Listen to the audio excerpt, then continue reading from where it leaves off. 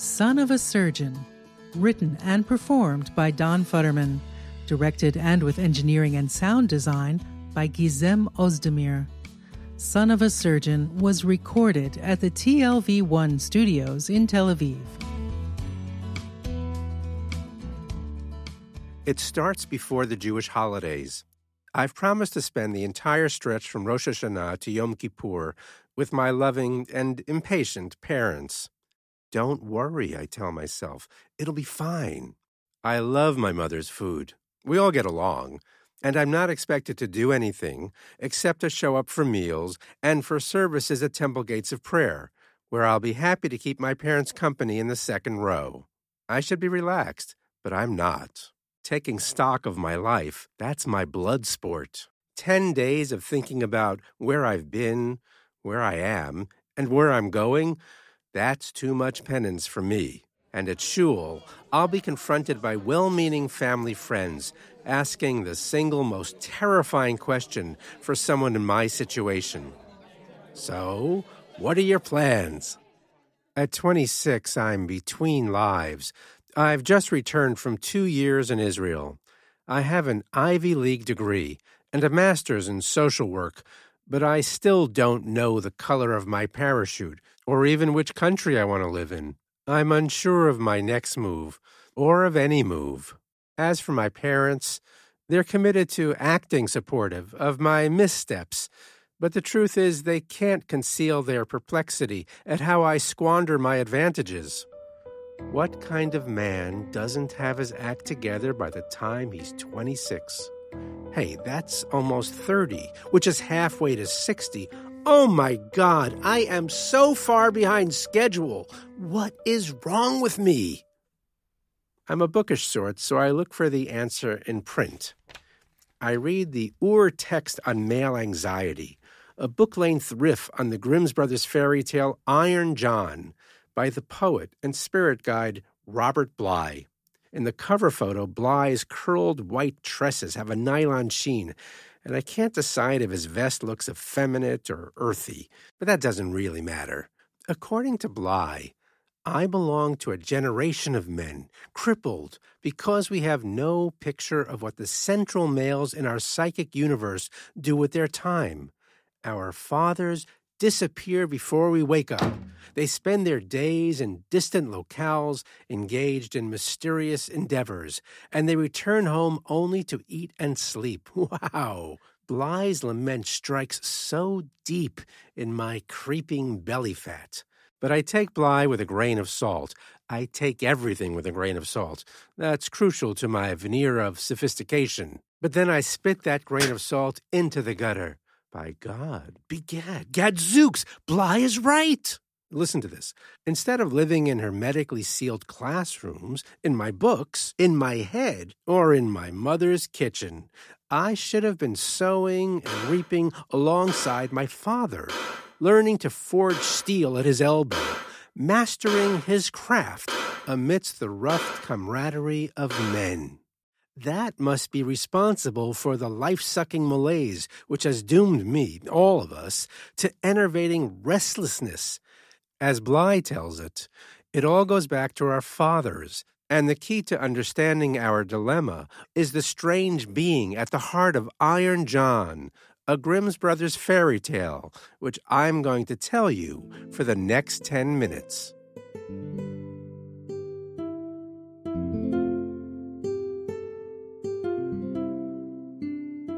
Once, there was a kingdom next to a vast forest.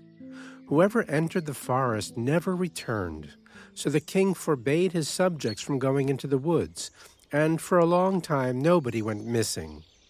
One day, a foreign hunter ignored the warnings, but instead of disappearing in the forest, he made an astounding discovery. There was a great, wild, hairy man lying at the bottom of a lake. To the hunter's astonishment, the hairy man reached out and snatched one of the hunter's dogs. The hunter had the wild man hauled out of the water and dragged back to civilization, and the king locked the hairy man in a cage next to the palace. And who do you think liked to play in that very spot? The prince. The prince spent his days tossing a golden ball to himself, watching the sun glint off his favorite toy as it sailed through the air. One day the prince got too close to the cage, and the hairy man reached through the bars and snatched the ball before the boy could catch it. "Give me back my ball!" "As soon as you set me free." The prince thought about this. "I'm not allowed to let you out. Anyway, the cage is locked. I couldn't free you even if I wanted to." "The key is under your mother's pillow." The prince ran to his parents' bedroom, and sure enough, he found the key just where the hairy man said it would be. The prince unlocked the cage. The hairy man stepped outside and flipped the ball back to the boy.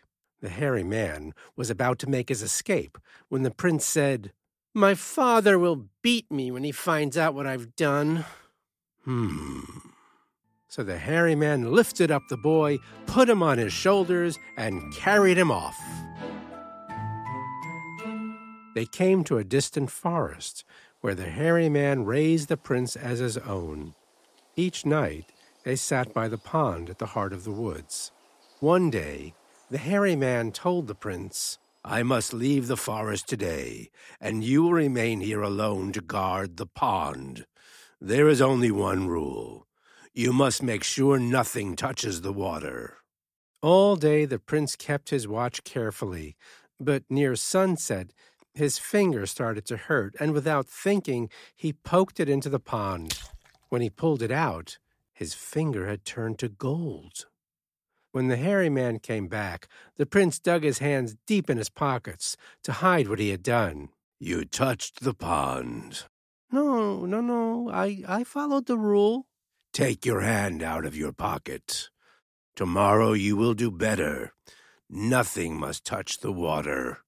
And the hairy man left the prince to sulk on his own. The following day, the prince was careful not to touch the water. Whenever his golden finger was hurting, he wound it in his long, dark hair to make sure he wouldn't repeat his mistake.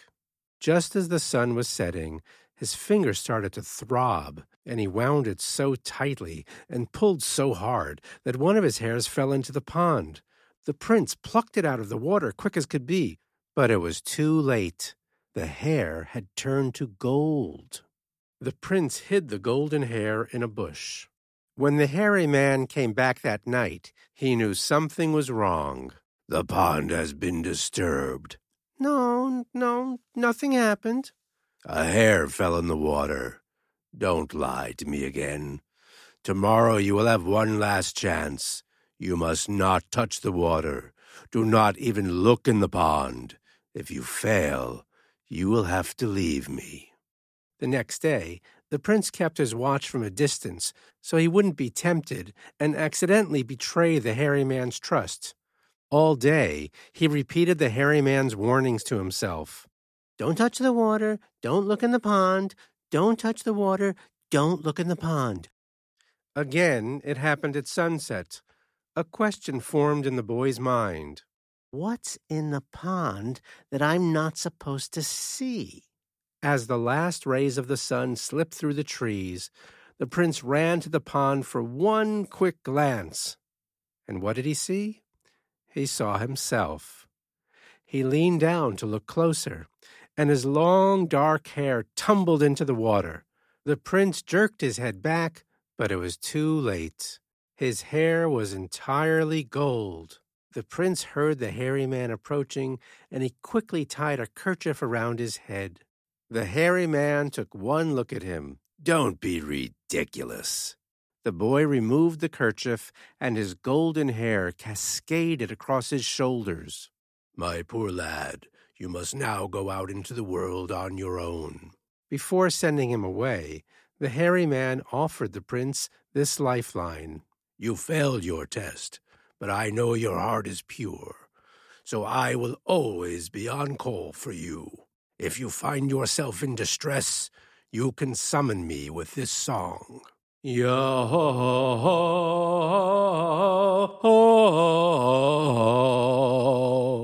I have vast power and great wealth, and I will use them to help you. Sing this song, and I will appear." So the boy set out, frightened and ill-prepared, buoyed only by the hairy man's promise that he would be on call. The prince wandered from village to town to open country. Afraid his hair would attract unwanted attention, he kept it hidden, bundled under his cap. He slept rough in the fields and the forests, often went hungry, and had days when he saw no other human being. When he could, the prince worked for his supper, as a stable boy or as a farmhand, building roads or barns, but always moving on, until, at long last, he found a job in a palace in a faraway kingdom. One day the princess who lived in that palace spied him working in the garden. The sun was so fierce, the boy took off his cap for the briefest moment, and the princess got a glimpse of his golden hair. 3 times she summoned the boy to her private chambers to bring her flowers. She ordered him to remove his cap in her royal presence, but each time the prince answered, "I cannot." On the 3rd visit, she waited behind the door and snatched off his cap. She was bedazzled. It was then they fell in love. But the prince was so frightened, he ran back to the garden. The princess cried to her mother, who told the gardener to order his boy to get rid of his cap. But again the prince said, "I cannot." When the gardener demanded the prince explain himself, he said the first thing that popped into his head, that he had a terrible rash on his scalp. When the queen heard this, she ordered the boy's dismissal. The prince was bereft. But soon there were bigger problems to worry about, because the kingdom was now at war. The prince wanted to join the battle, but there was only one sickly mare left behind. So the prince rode the mare to the edge of the forest and sang his song. Yo!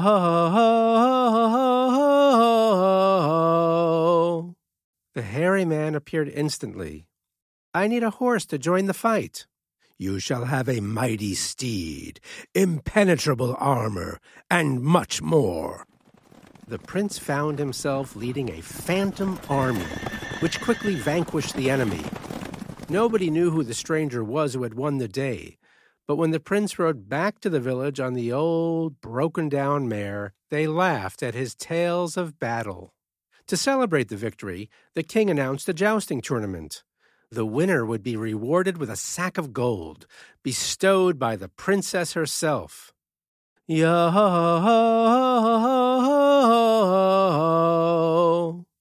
Along with his armor and his steed, the hairy man gave the boy jousting lessons, which was perhaps not fair to the other contestants, but nobody said life is fair. To make a long story short, the prince won the tournament, and he was ordered to remove his helmet to receive his reward. This time the prince obeyed. His golden hair entranced the crowd and won the hearts of the king and queen. It didn't take long for his royal origins to be revealed. The prince was reunited with his parents, who were delighted to discover that their son was alive and about to be married to a suitable royal. Before taking his wedding vows, the grateful prince summoned the hairy man one last time. Yo!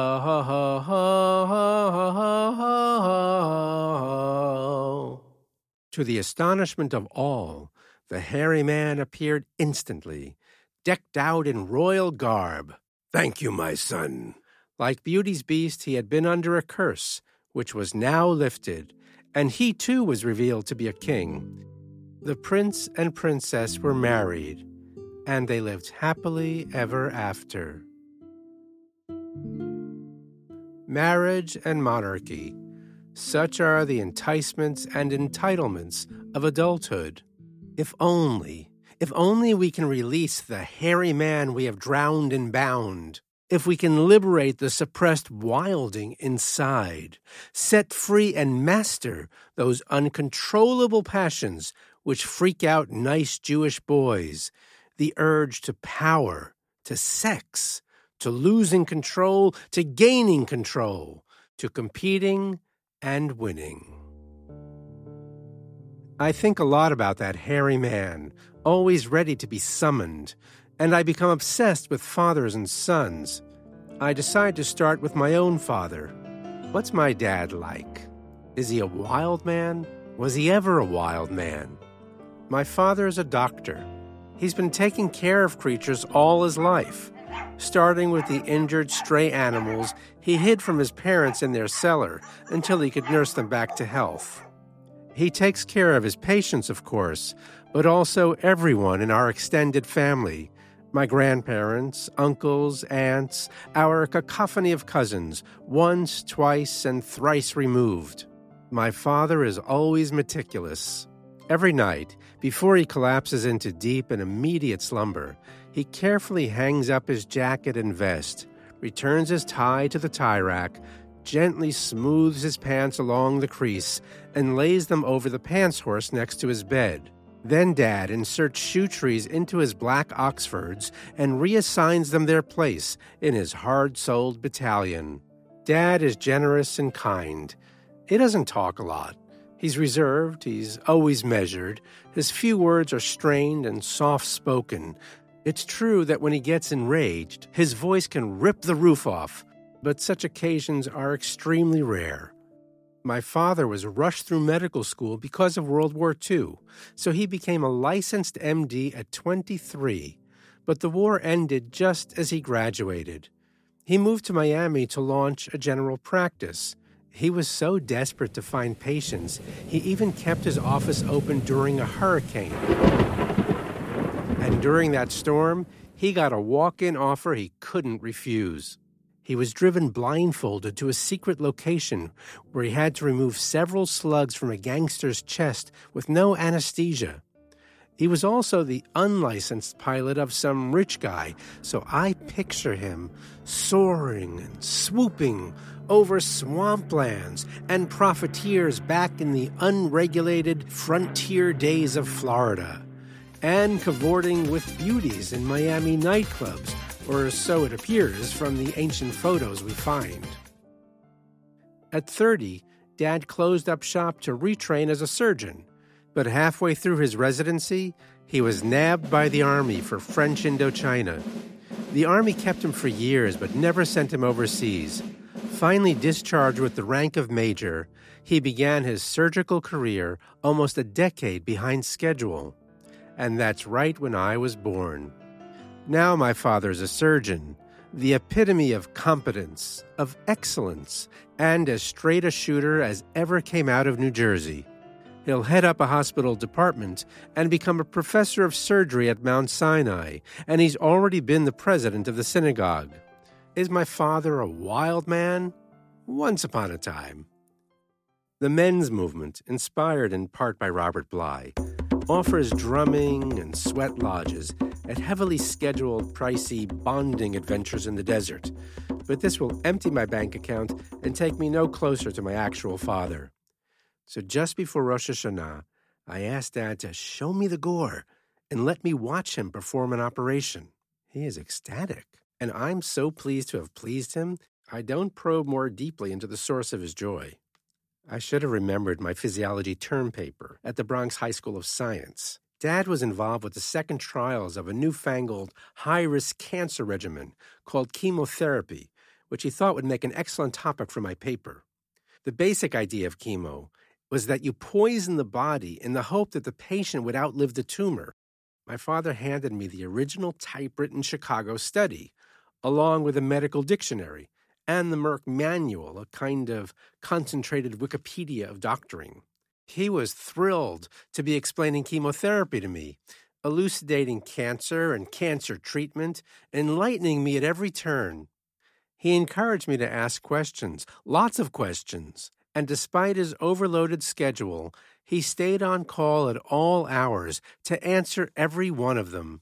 So I should anticipate that my request to watch Dad perform an operation has revived a secret dream, long suppressed, that just maybe, unlikely as it seems, his younger son will follow in his footsteps, and someday there will be a father and son shingle hanging outside his office, and a lifetime of shop talk to carry him into his golden years.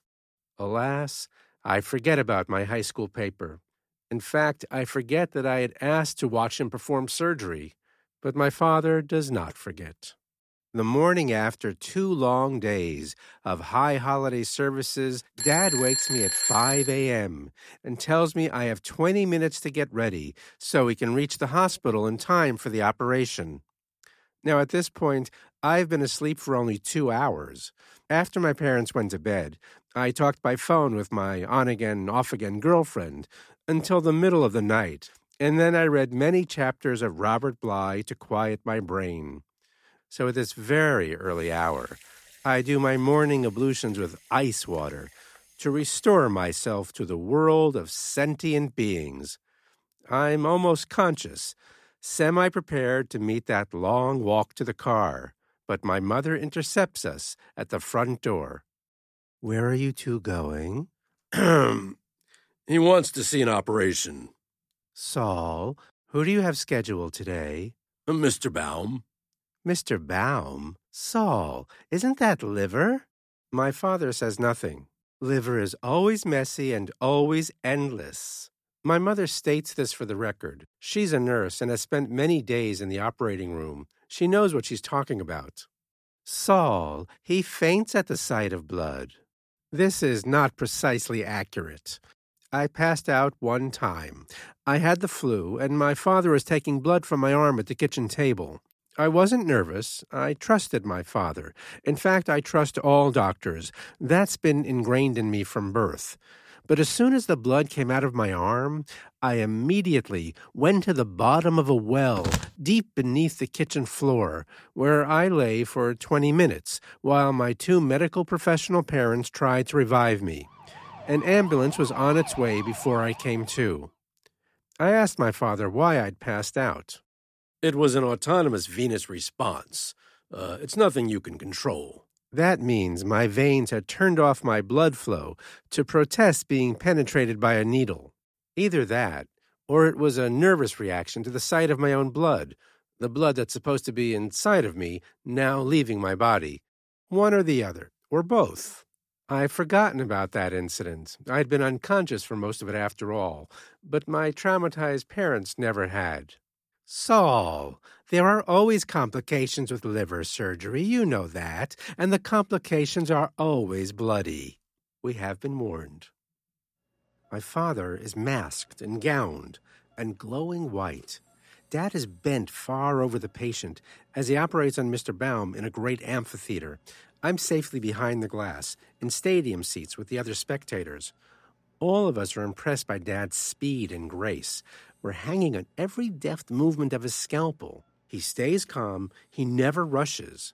Suddenly, Dad lifts his head, looks over his mask directly at me, and calls me to join him inside the surgical cubicle. Everyone freezes. The doctors, the nurses, the spectators, even the anesthetized Mr. Baum. They are watching me, awaiting my next move. I'm not sure what to do. I'm not a doctor, but the men sitting next to me are wearing suits, and as ridiculous as it sounds, one of them looks exactly like George Clooney on ER, and next to him is Marcus Welby, and he's the one who tells me to get a move on. So I rise, hitch up my pants, and suck up my confidence. I open the glass door to the operating booth, and I squeeze in next to the 2 attendings, and I face my father over the unconscious Mr. Baum on the operating table. My father makes several quick incisions in Mr. Baum's abdomen. He thrusts both of his hands deep inside the patient. He lowers his face to the body to get a closer look. He's feeling around. It looks like he's squeezing or groping or struggling to grab hold and extract something that I can't see. Finally, my father lifts a soft slab of brick-colored slime out of Mr. Baum's body. The blood gushes up and over the side of this throbbing blob, down my father's gloved hands and arms, pouring into a bucket held by a nurse. Thick red ooze splatters Dad's face, and it paints his glasses, hiding his eyes behind tiny panels of crimson. Is that Mr. Baum's liver? This is a tumor, my father says. He places the pulsating, blackish, reddish lump on top of my open, sweating palms. I stare at this mass in wonder and in fear. What should I do? You must take this tumor far away from here and pound it into oblivion. Put it inside the world's strongest Ziploc bag, and then you must bury it 100 feet deep in the earth. But be very careful. It's malignant. My father slowly rotates the sticky, viscous tumor which is sitting on top of my palms. I brace myself for anything, for the sight of an infestation of maggots. But instead, I see that my father has carved my name into this drooling mass. I start to feel wobbly. Yo-ho-ho, no! Hairy man whisks me off on the back of a steed. The room is spinning, and I am going down. My mother has been vindicated. It's 5:15 in the morning, and my mother is blocking our way at the front door. So, this case is going to be a bloody mess. It's not for him. The kibosh has been lowered. My mother tells my father to leave me home and orders me back to bed. My bed sounds extremely welcoming and soft. My father drives off in his Buick to battle Mr. Baum's liver alone, leaving me with the womenfolk and young'uns. There are no young'uns. I am the young'un. Yo-ho-ho, Robert Bly with your manly preachings. Despite your earthy vest and your nylon tresses, where are you when I need you? When we were kids, my father took my brother and I on fishing expeditions off of Montauk at the far end of Long Island. It's 2 hours' drive from Flushing. We had to leave home at 3:30 in the morning in order to reach the boat in time for the 6 a.m. sail. Dad was undaunted, but I was exhausted, cranky, done for before I ever crossed the gangplank. My father was thrilled to be heading for open waters. There were 10 or 15 other men on the boat, weekenders, who seemed like practiced fishermen to me. They loved nothing better than sitting by the edge comparing their rods and reels, and they knew the difference between bass and flounder. Dad had learned to fish in Florida, battling giant sunfish in the open seas like Ernest Hemingway. Montauk must have seemed a sedate compromise. My brother and I were the sole representatives of our age group. None of the other fathers had dragged their kids out of bed in the middle of the night. I couldn't appreciate, that my father was defying the anti-domestic code by including us. He must have been torn between his obligation to keep us entertained and his longing for the brotherhood of men. But he mentored us in worming hooks, feeling for that first tug from somewhere in the Atlantic, and the art of reeling them in. Success meant tossing a live, wet, slimy, and violently flapping fish into a bucket where it knocked around in desperation, its eyes bulging out as if trying to gape the fish's body from the pail, up in the air and back into the water. Now, Dad could slice fish with the best of them, but he let the boat crew chop off the heads and the tails and the fins because he knew we couldn't stomach watching him do it. In those pre-cell phone days, the skippers had their own secret frequency for trading tips on where the fish were biting. On our final expedition, there was some early action, but then the fishermen kept coming up empty. So we headed somewhere else, and then we headed somewhere else again. But the lures bobbed on the surface, and the rods remained inert. Sitting there and rocking side to side, the diesel fumes became overpowering. They mixed with sea salt, live fish, dead fish, and blood. The winds picked up, the boat rocked more violently, and my insides began sloshing. I searched frantically for my sea legs, but I became seasick and I stayed seasick. These men had rented the boat for the entire day, so there was no question of turning back, simply because one little kid was miserable. After I puked the first time, One of the fishermen suggested that instead of heaving into a bucket of fish guts, I should lean over the side. Dad agreed this was a good idea. And then, magic. My puke proved to be Gold Star chum, which attracted fish in large and hungry schools. Instantly, I became the most popular person on board. The men were fighting to place me at their side along the rail. They offered me their lunches and their desserts and their snacks, encouraging me to eat as much as possible, as quickly as possible. After I scarfed down and heaved up these initial offerings, my father banned food.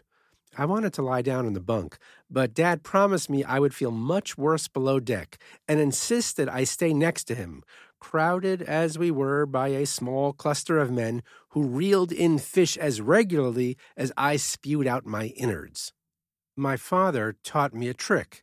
He showed me how to focus on a point in the distance, even when there was no object in sight you could hone in on. This was in order to control my empty stomach, which was now bringing up only saliva. Looking back, I feel for my father. Dad had wanted to share with us life and death battles on the high seas, and he wound up playing nursemaid. And while the Fisherman Brotherhood credited me for an exceptionally rich haul that day, our manly Futterman trio never set sail again.